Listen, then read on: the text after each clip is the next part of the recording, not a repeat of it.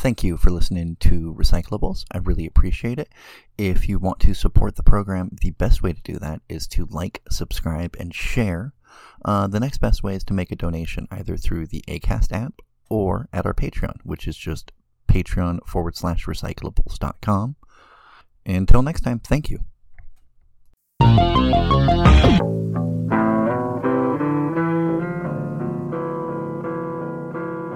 Alright, there we go. This is Recyclables presents Free Therapeutic from Therapy. Welcome. For those of you who may or may not have followed me on social media for a long time, after my therapy appointments, I would share kind of what I learned. One of the privileges I am very aware of having is that I see a therapist on a pretty regular basis. Since one of the more traumatic events to put some stress post into my life. And I've always wanted to try to share what I get from that with other people. I mean, honestly, I've always, not as high on the list as being a comedian was or designing magic cards ever was. But I've always wanted to be like a therapist type person. When I was younger, that meant I wanted to be like a pastor, because I kind of thought that's what being a pastor was just kind of listening to people's problems and helping them figure it out. And as I got older, I kind of started seeing that more in therapy. We can do an episode of Recyclables about therapy sometime, but Free Therapeutic from Therapy is because I grew up in my head. Nobody taught me this. It's just my brain's ability to conceptualize money has never been good, which is to say I've always thought it's weird that we pay for things that we need or else we die. Food, it's never made sense to me that we pay for food, especially because we just poop it out.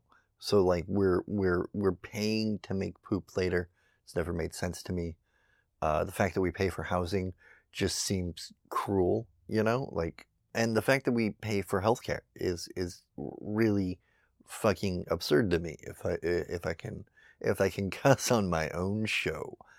And as a kid, I honestly just thought going to school to be a doctor meant that you had passed some test and they were like, oh yeah, you can doctor. And I was very disappointed when I realized the people who get to be doctors aren't the people who want to help people the most. It's the people who want to help people the most who can afford to take the time to become a doctor, right? It's this that if a person without a house has a child, that child isn't very likely to get to become a doctor because of the cost of college, because of the cost of all of the steps before you're a doctor cost money. And then when you're a doctor, there's no guarantee that you're going to make a ton of money, especially if you're like, hey, I want to help my community.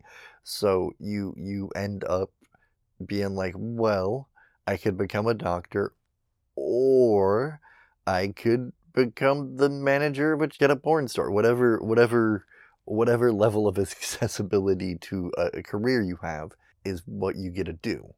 And that's always been kind of disappointing to me. And I think one of the ways around that is we share the ways we can. And that's what this is, Free Therapeutics from Therapy. Because also, the things I get from therapy, the things I need from therapy are different than the things other people might need from therapy, right?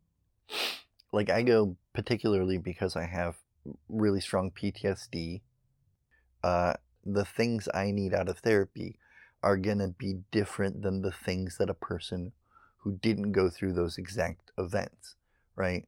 I don't need therapy about how to question authority figures. All I do is question authority figures. But I do need therapy about how to trust people that I might perceive as authority figures because of my own inherent trust issues, right? Those are I might not need help dealing with as a kid, I never had to struggle with reading comprehension. Books just even when books were hard to read, they've always made sense to me to a certain degree. And so I don't honestly need a therapist to tell me that I'm good enough even if I can't read. I do need a therapist that tells me, hey, you're good enough even if you uh, can't do jobs because of your disability. And I can have empathy for a person who struggles with reading, but it is not going to be the same thing. They're going to have a different struggle. However, maybe something that I share about struggling with my disabilities helps them understand or contextualize, helps them understand or contextualize their own disability. And then, we're off to the races. We're doing a community. We're doing an anarchy. And so that's what I'm trying to do with this. In this first episode, I wanted to talk about a thing that I think filters out into society kind of as a whole, and it's something that's at least gotten me to philosophize a bit. And one of the things I really appreciate about my therapist is that he kind of agrees with me that you don't necessarily need to go to school to become a therapist or a philosopher or a comedian. That you can just do those things and as life allows you, pursue the calling better, right? Like, I'm never going to call myself a therapist, but I will definitely be like, hey, I'm willing to, do you need somebody to listen? You know what I mean? I will pretentiously call myself a Recyclables philosopher, but that's just because, like, you know, I at least like exploring these ideas, even if I have no formal training. I I know by a lot of measures I am not a professional comedian, but I still think anybody who hangs out with me won't deny that I'm a comedian.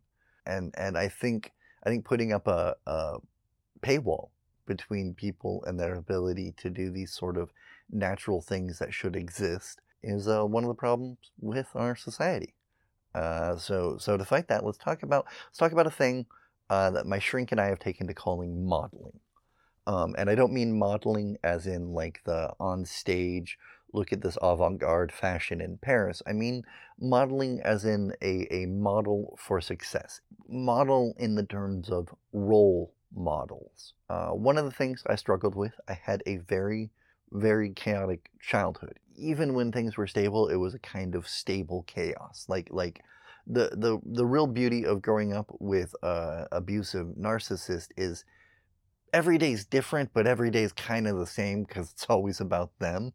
And because of that, like, I don't have models of stability to look back on as an adult. I have models for survival, models for getting through a situation so that I can go from point A to point B without being deader inside than I started, which arguably isn't necessarily useful, but I also I do have other models. I had role models as a child who, at least even if they weren't able to show it to me on a consistent basis, showed me kind of the patterns to how things should and could be.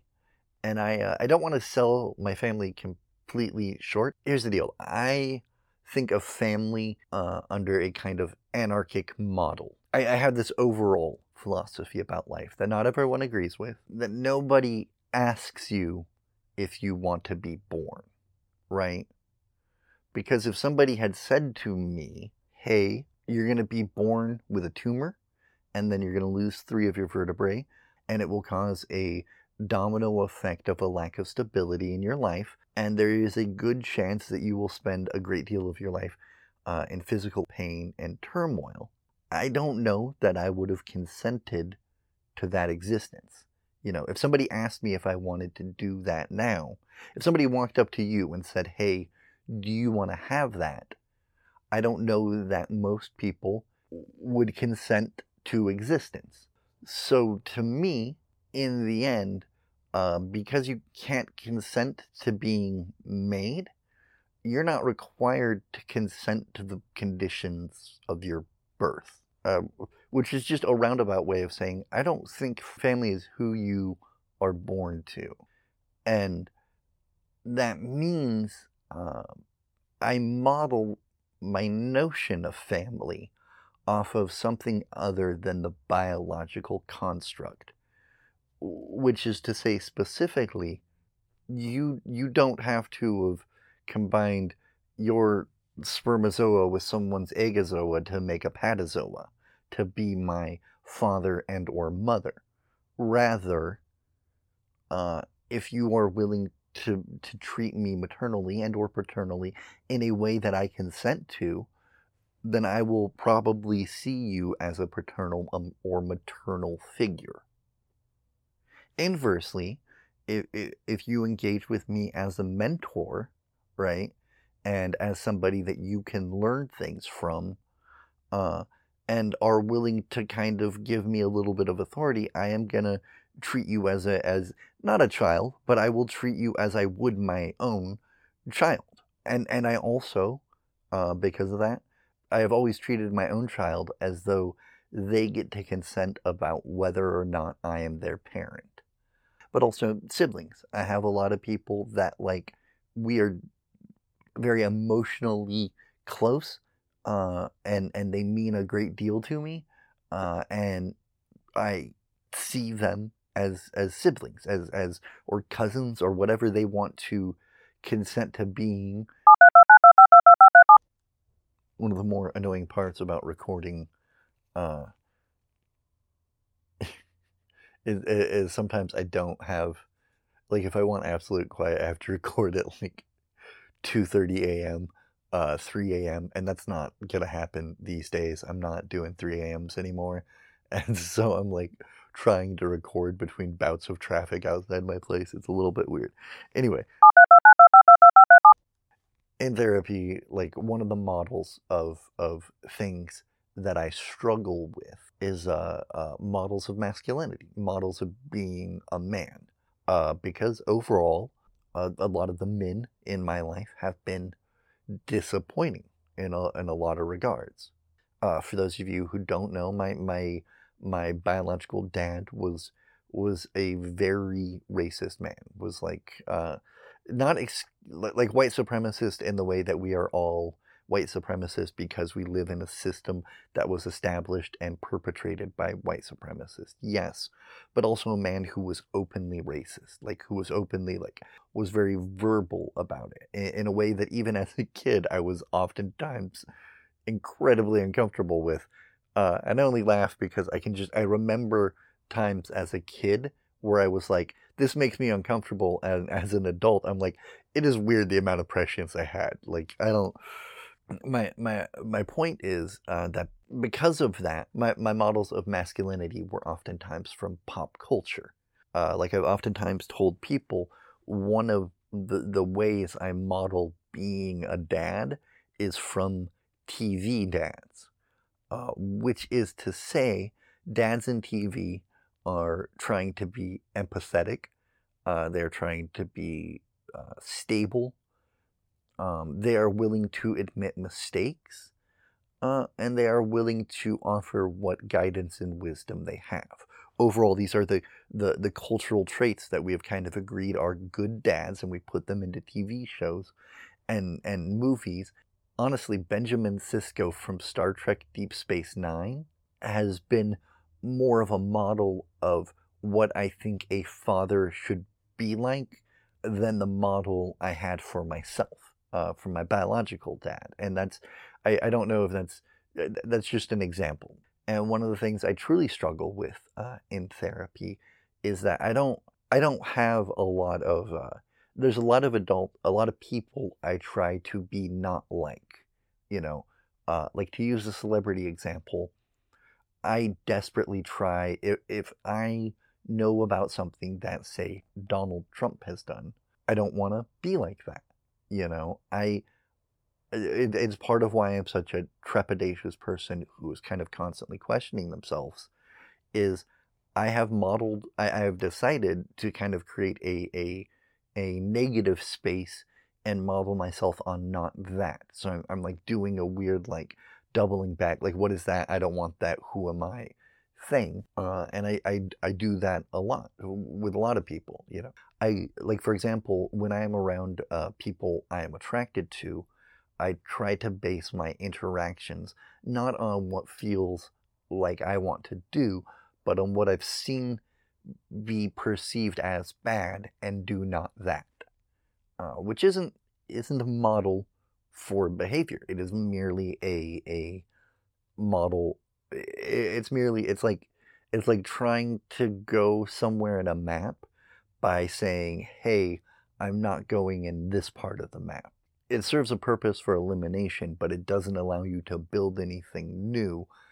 And because that modeling is oftentimes on my mind. You know, I think about various models for success, right? Like, one of the things I really struggle with is I don't have an intimate model for success in my life.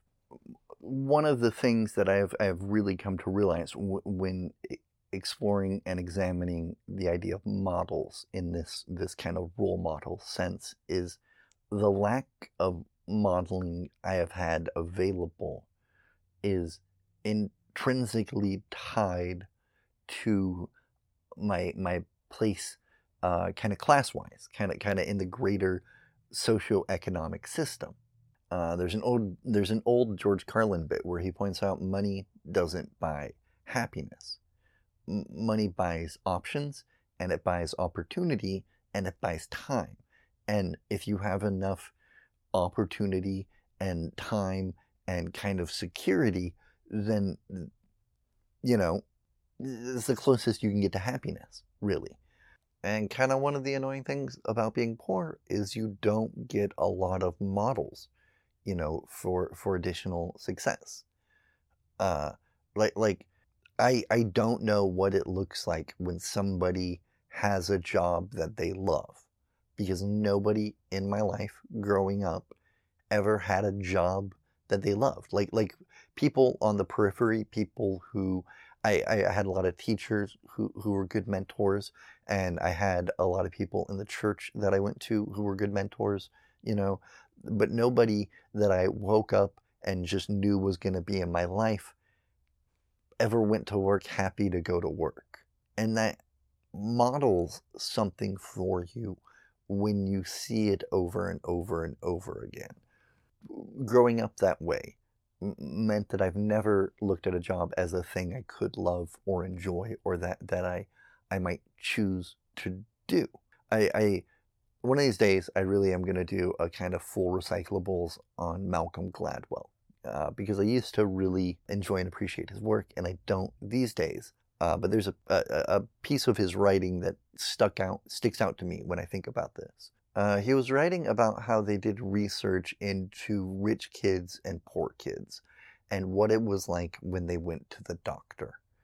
And when rich people go to the doctor, when people in the upper end of the socioeconomic stratum go to the doctor, they go to the doctor as though they are an employee. And when you are poorer, you don't do that. I.e., what I mean specifically is, like, when you're wealthier, you go to the doctor's appointment like, this person has a job for which I have hired them to do, and if they don't do it, well, that's gonna fuck them over, because they're my employee. They have to do what I say. Poorer people go into a doctor with the kind of tacit assumption that the doctor is an authority figure, is a figure, who a higher person in station, which means you're not there to ask them questions. You're there to answer their question, right? So wealthier kids tend to be taught to ask their doctors questions, to say, hey, I want this done. Hey, here's what I'm feeling. Poorer kids tend to be taught, look, you're going to the doctor because you have to, right? Not because something could be wrong and you want to be proactive, but because something is wrong and you need to find out how to fix it. And this person isn't working for you. You're giving this person, you're asking this person to take time out of their station and give it to you. And it's a different relationship, and it means you have a different interaction with your doctor when you're going in. Now magnify that for everything and change it all over the place. That is why upper middle class white women will always have a different relationship with the police than almost anyone else. Not only because of the system has been set up such that they will have that, but because repeatedly they have been shown a model that what they're doing is successful and has been reinforced systemically, you know, by the prompt response times by the police, by taking action that will favor the Karen in the situation, by addressing her needs and assuming her not to be a criminal. Whereas a lot of other people, specifically, of course, younger black people, are going to have a relationship where the police assume they are the criminal. They are someone doing something wrong. And because that model keeps happening, that's what we base our patterns and behaviors off of. That is why, honestly, like if we just killed all the billionaires tomorrow, that wouldn't fix a lot of stuff, because there's a lot of systems in place that will kind of make new billionaires, right? Like the system's already in place to kind of benefit a certain cross section of humanity way more than every other cross section, but also it's hard to envision other things because the models have been repeated so often. Like, personally, that's why I tend to seek out fantasy and fiction that have happier, more philosophical bent sometimes. Like, lately I've been diving into D&D games, right? Like people playing D&D online, because a lot of it is, we are heroic heroes trying to make a change in a desperate world. And I want to see that modeled in my entertainment because I want more of that to be in the forefront of my mind, you know. And I'm not saying that there's not a place for tragedies or for dramas or for anything like that. It's just I want modeled for myself at times certain kinds of things, right?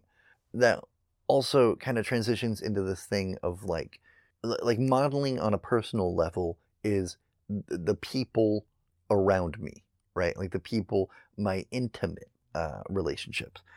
Modeling on a bigger level is how we kind of build up traditions, and traditions are how we create culture, you know. Like to use a little history, to jump back from the fiction. One of the reasons we have to give history its fair context when we consider morality of the time is they oftentimes didn't have somebody modeling something else for them to see. The people who are like kind of trendsetters or whatever, I think the thing that's really worth calling out about them or noticing about them is that oftentimes they didn't exactly have models for what they were doing. And sometimes what we recognize as success was really just someone emulating a model. Like Julius Caesar, for example. One of the things that makes him unique in history is kind of that, at least from my perspective, is that he was modeling himself after a certain kind of person. There were guys who had come before who were like, hey, I'm going to take over all of Rome and kind of unify us and take kind of empirical control over this nation. But they were never successful to the degree that Gaius Julius Caesar was. But once it happens, it becomes easier to do because somebody has modeled that pattern of success for you. Augustus, who comes along like a generation later, he has an easier time gaining empirical control because he has a model based on what Caesar did. Caesar has his model based on what the brothers, or shit, it wasn't the brothers Gracchi, there's somebody else. But once that model gets set in place and gets repeated and gets established, it becomes a tradition. And cultures, as we've explored a number of times in past episodes, are built up of our traditions, which is why this kind of individual interpersonal modeling matters so much, and why being conscientious of it matters so much, and why I'm conscientious of it in my fiction. One of the really nice things I appreciate about my therapist is he really does let me explore ideas like this. And one of my obsessions is Rick from Rick and Morty, because Rick models a certain kind of behavior as being acceptable, even if it is inappropriate.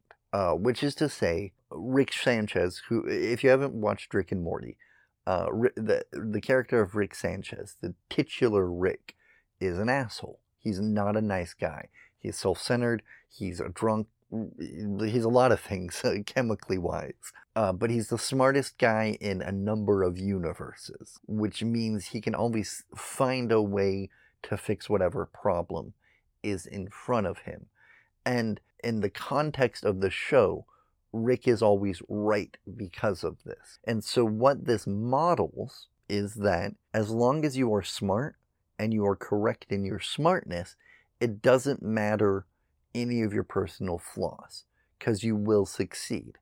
Because as the titular Rick in Rick and Morty, as the guy in charge, the guy who's the smartest, you are always right. And it doesn't matter if you're miserable, right? Because you're always right. And that's what becomes modeled. And at the same time, that model is a reflection, I think, of what our culture thinks of people who are like that. Because Rick isn't the only Rick. There's a lot of Ricks out there. House from the show House. Sherlock Holmes. The guy from 30 Rock that one murderer played. These are all examples. Tina Fey also is an example of a kind of Rick.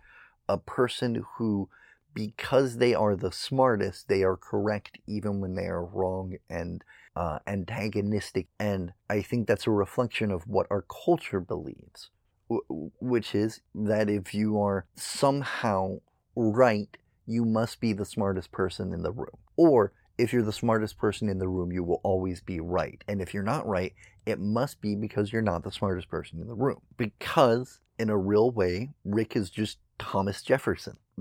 Like, not in a direct line, but Thomas Jefferson is an asshole who was full of flaws. But he got to be a president, so clearly he must be, like, even though he enslaved people and assaulted children sexually and was responsible for a number of very unwise choices on a kind of federal level, and was usually on more drugs than even I want to contemplate. And I'm sober at the moment. That's a scary thought. Anyway, sidetracking of that. We as a country, as a society, have decided, like, Ricks should exist. They should be emulated, and that it is acceptable to see that. And we model that over and over again. And I know it's a hop, skip, and a jump away from this argument to the video games are causing violence.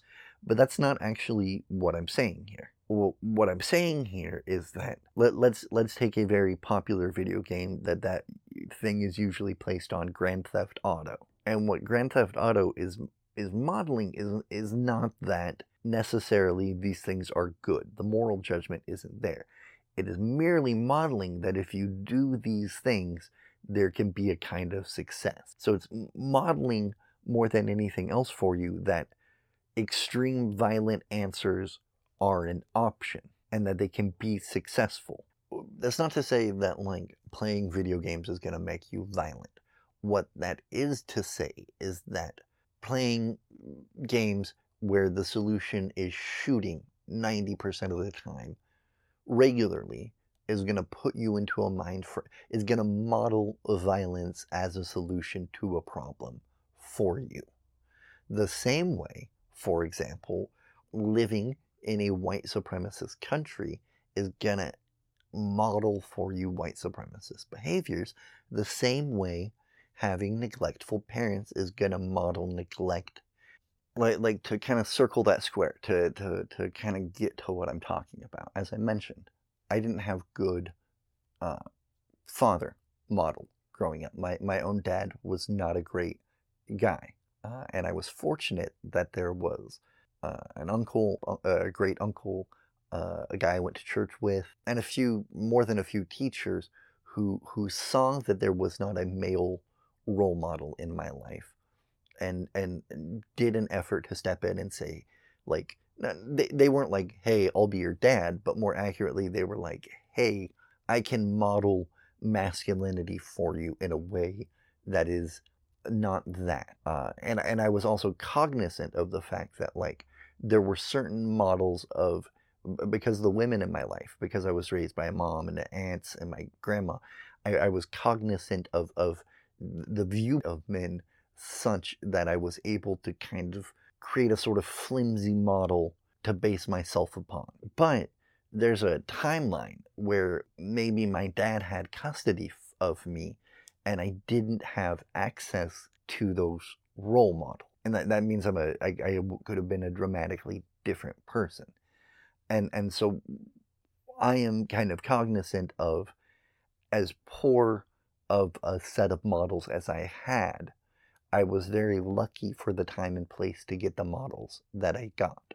And what all that is to say is that if you didn't have good models for things growing up, if you're only really kind of considering what a role model is, it's not your fault that you had poor models of success or whatever. But you do gain a certain amount of responsibility the more cognizant of that you become. Which is to say, once you become cognizant that you have poor models, I feel like we gain a certain amount of responsibility to find better models, or at least to admit that those models aren't serving us, and to begin to question them. Kind of my next note was like here's what I've been thinking about a lot. I think about sci-fi fantasy, and the fiction I try to imbibe is, when I can and where I can, as utopian as possible. Because dystopias, like, I don't want that model to be what I come up with. The Walking Dead has never really appealed to me except as spectacle, because the model it shows for who and what society is, the idea that the zombies aren't the problem, people in a world of a zombie apocalypse are the problem, isn't one I want to see modeled. Like, that's why I appreciate Star Trek. For all of Gene Roddenberry's faults, Star Trek models a future where your skin color, your gender, your sexual orientation, none of that matters. Your religious background, your socioeconomic background, like, these are all insignificant in the world that Star Trek models. And I appreciate that. Star Wars models a world where anyone might have magical power hidden inside of them, or could become the greatest starfighter, or can shoot laser cannons or whatever. Magic the Gathering has always appealed to me because you can always reinvent yourself. You can always change what you're doing. If one thing isn't working out, you can try something new. And that's also why I try to be funny, because I think that's why I appreciate humor, and try to model laughing in the face of adversity. I kind of went off the tracks here a little bit, but the point I was trying to make with it's not your fault, right? Is that, I'm going to use Harry Potter for this. It's not your fault if you grew up with Harry Potter as your frame of reference for right and wrong. It's not your fault if you grew up around really bad people who modeled abusive patterns for you, right? But once you're aware, like, hey, this J.K. Rowling lady has some really questionable views, and that's going to show up in her fiction, and is that what I want to model for myself? Or are these abusive and disruptive patterns what I want to model?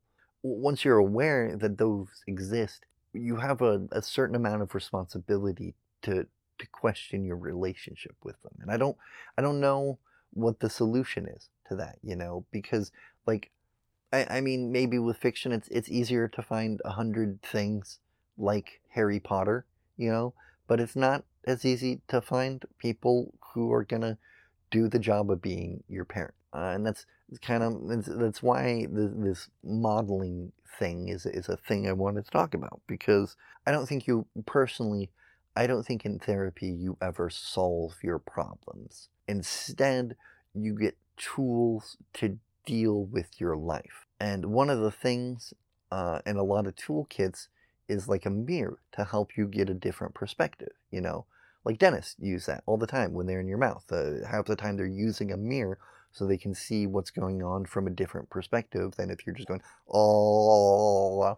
And when you have a new perspective on modeling, I want you to realize that, like, just because you had poor models, it's not your fault, But once you're aware of that, you begin to have some responsibility to figure out what you want to do in relationship to that. I mean, that was kind of everything I wanted to say on modeling. There's no solution. I just want to give you a tool, and this time it's a mirror to kind of look at the models in your life, and if they're not serving you, maybe it would behoove you to find models that do. I do think sometimes you can find these in fiction and media, or at least find kind of the north that you can head towards. There's a truck parked right outside my window. So I'm gonna, if the audio gets a bit weird at this point, sorry. I am gonna wrap it up kind of with this. Ultimately, like I said, if you've had poor models in your life, it's really not your fault, right? Because I think one of the things as a society that we struggle with, as far as becoming better people, becoming a better species, is that we don't necessarily have a model for what that looks like. It's hard to know what a post-capitalist world will look like because we are so deeply entrenched within a capitalistic system that it's really difficult to envision a world without it. Like even in something maybe as pretty beatific and progressive as Star Trek, the concept of what a better future is has changed as the present continues, right? And so they create new models all the time of what the future is. To a strong degree, I really can't, I can hold my dad accountable for his actions, for example, but I can't blame all of his actions exclusively on him, because he didn't have a model other than his own father. And no matter how good his dad was, he was still operating off of whatever software you're operating off of when you're born in the 1930s, because he was operating off of the guidance, the models that was being taught to him by his father.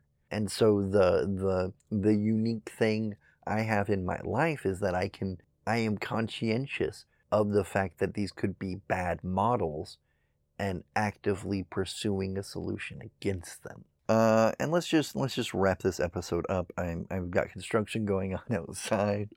My timer's about to go off, and I just wanted to give a little free therapeutic from therapy. I am consciously often thinking about role models for success, that kind of thing. And therapy has given that particular context to me, that like it's not my fault. I thought I would try a new format. If you like the format, be sure and tell the Recyclables page on Facebook or Instagram or Twitter if you have it. Recyclables podcast and all those places. And if you want to support the show, if you want to become an executive producer, you can do that by going to patreon.com/recyclables. You can do it for as little as $1 a month. If you want to do $100 a month, if somehow one of you is like, we should give this nerd $100 a month, go ahead, but you don't have to. Let me try this again. Patronage is whatever you want. It starts at as low as $1 a month, which is actually lower than they recommend, but I don't think I'm ever gonna become a thousandaire off of Patreon. So it's just more, do you want some exclusives? Do you want to make sure the show keeps getting made? Do you want to help me make sure I don't fall completely behind on bills while I wait for disability? Those are all great reasons for to sign up for the Patreon. You get our early access to episodes. You get a patron exclusive. You also kind of get insights. Every once in a while, I'll pop an essay up on there. We're working on a project, and a sort of pilot episode was the most recent patron exclusive. My point is, if you can't afford to be a patron, that's fine.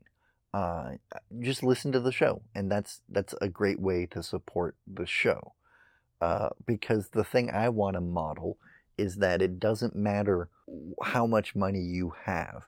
You deserve access to entertainment and other resources. And so Recylables is always going to have a free, publicly available version of itself all the time, in part because the people who can afford to make the show work and continue to go. This is a thing I've seen modeled by other podcasts. One of my favorite podcasts is a guy called Blind Boy Podcast, and he talks about this all the time. Like he does an ad break mid-episode for his show because he's like, look, I don't want ads, and I don't want ads either. And it's a model I want to follow, a model I'm willing to admit that I'm sure he didn't come up with it himself, but he was the guy that made me really realize, like, no, I should take a moment and say, look, if you can't afford to be a patron, if you can't afford to support the show financially, that's fine. Being a listener is plenty of support. Taking these ideas that we talk about on the show and moving them out into the real world, it's a wonderful way to support the show, right? Like, that's a great model of success as far as I am concerned. That said, I still like to give a little shout out to the patrons, who are essentially the executive producers of our podcast. So today I want to thank executive producer Kristen Rowan. Thank you for all of your executive producing. Also, thank you, one of the models in my life for how I live, Linda Grimes. Thank you. Butterface Creations, you are an executive producer, but the way you carry yourself in the world is a model of success for me. Carrie Davis, you have modeled what it is to be a friend and a wonderful executive producer. Erica N., you have modeled what it is like to be a stepsister and an excellent executive producer. Ash Alexander, you've been an executive model to produce... No, wait, I got that weird. You've been a wonderful role model, honestly, and a great executive producer. Chella L., you are a favored executive producer, a model also for a wonderful sister, and I greatly appreciate you. Anyway, Andrea Miller, thank you for being a wonderful model of a human being and a executive producer par excellence. Rob Campbell, thank you for modeling what it is like to be a struggling artist as well as an amazing executive producer. Nova Starlust, I think you have modeled a lot of things you've just modeled, and that's been great. Thank you for being an executive producer of the podcast. Whitney Hampson, you've been a model comedian, among other things, like executive producer of this podcast. Stephanie Oxford, you have honestly modeled a lot of resilience to me. So thank you for that, and thank you for being an executive producer. Edwin Shibes, you've modeled a lot of positivity and support, and you've been also a model executive producer. Sabrina Phillips, you were a model bartender when I drank, and you are a model executive producer now that I am not a drinking person. And I just want to shout out you, the listener, for being a model listener. This has been Recylables. The music is starting. This bit is never going to get old to me. All right, I'm going.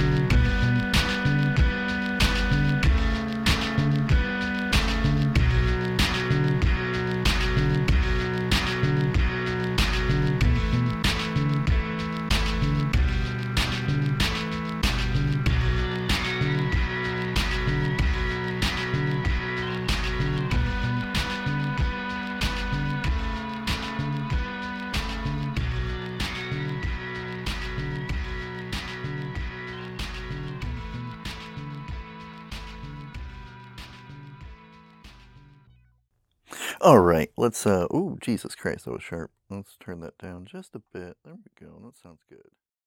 Thank you for picking up Recyclables today.